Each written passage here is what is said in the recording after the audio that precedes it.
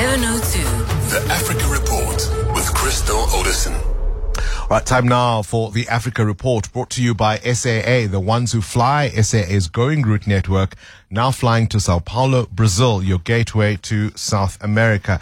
Crystal Odison, it is, of course, a Wednesday, so let's catch up with your world and stories we should focus on from the rest of the continent. After months of fighting in Sudan, it does appear that there could be a ceasefire on the cards.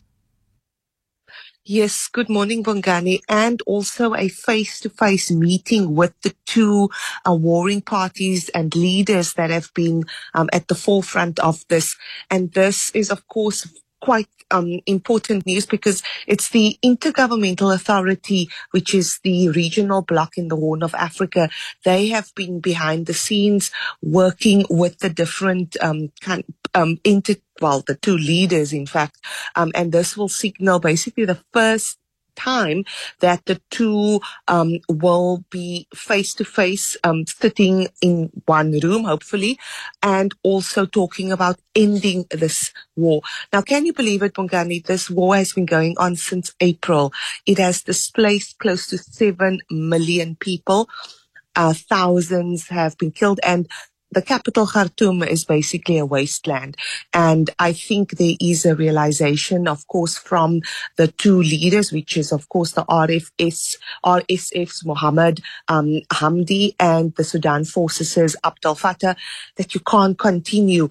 Now, we've seen this humanitarian crisis. We've seen different mediators coming on board, and there's been little to show for that.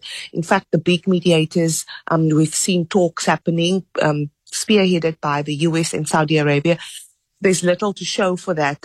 It's not been working. And now we see a renewed push from this regional bloc to saying, look, we need to get these two together, and we need to start looking at getting peace in Sudan again. What is quite interesting, the Igad leaders, they also came out very strongly condemning external entities for fueling the war, and they saying this is happening through interferences and also the producing and a resupplying of arms.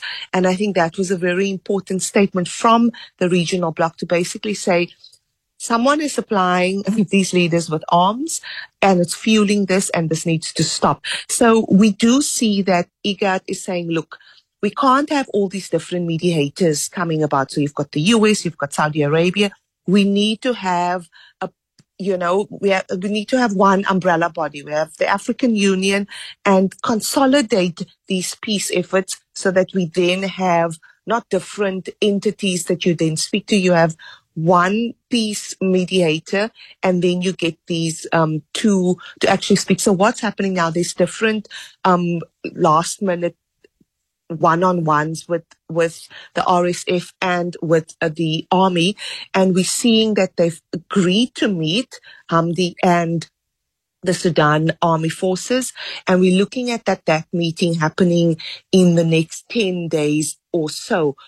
What's also going to happen is that they say there's going to be other confidence-building meetings happening, so that there's a level of trust that happens, and that hopefully, who knows, by the end of this year, we could see a peace agreement, Bongani. Yeah, I mean, it's one of those stories that the world has simply moved on from, have we not? I mean, I remember receiving calls from panicked South Africans who were stuck in the capital as the conflict began to escalate. And of course, the humanitarian situation there remains dire. There's still shortages of food, of water, of fuel. Electricity is a no-no. The price of essential items, as you can well imagine, have probably those prices have skyrocketed, and the world has just simply moved on because, of course, there are other theaters of conflict that have occupied our minds. Now, about a decade ago, we saw a number of African leaders and governments going on what you might call a lending spree. There was always going to be time, Crystal, to pay back the money. It's time to pay back the money. Hi, Bongani. All right, we got you now. Yeah, continue. Time to pay back the Hi. money. Yes, it's time to pay back the money, Bongani. And we see this time all eyes on Ethiopia because the finance ministry said it communicated to bondholders that it couldn't pay the $33 million due to its low foreign exchange reserves. So they're not able to make that coupon payment for that Eurobond. And as we spoke about it a few weeks ago, Bongani, because I was in Ethiopia, and of course the infrastructure that you have seen, that I saw there, it's a sea change from a few years ago, but that comes at a cost. The roads, the new train service, the expansion of the city. And basically Ethiopia is now joining countries like Zambia and Ghana that's saying, oh, we actually don't have the money. But of course, the finance ministry is saying that, look, they are having a call with the different bondholders on Thursday, and that talks between them will be ongoing, and basically both sides seemingly so far have disagreed over how long to extend the maturity and spread of the repayment. This loan amounts to about $1 billion, and the bond is maturing in 2024. And if Ethiopia doesn't pay, Bongani, there's all sorts of consequences that's attached to it. And there seems to be then little confidence that the money is going to come. So Ethiopia was, of course, able to secure some debt servicing agreement with creditors, including China.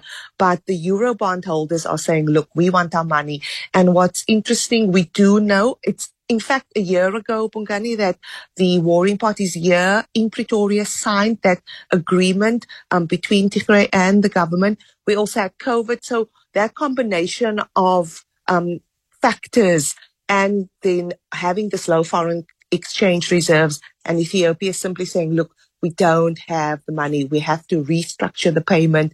They're also seeking another loan from the International Monetary Fund. So all of this, Bongani, and it's not only Ethiopia. We're still going to see a lot of these other countries that went on this lending spree. Their leaders simply lending money, and ultimately that money needs to pay back. And I think it's a lesson for South Africa, Bongani, as we also knocking on external actors for money. That money has to be paid back at some point. At some point, Chris.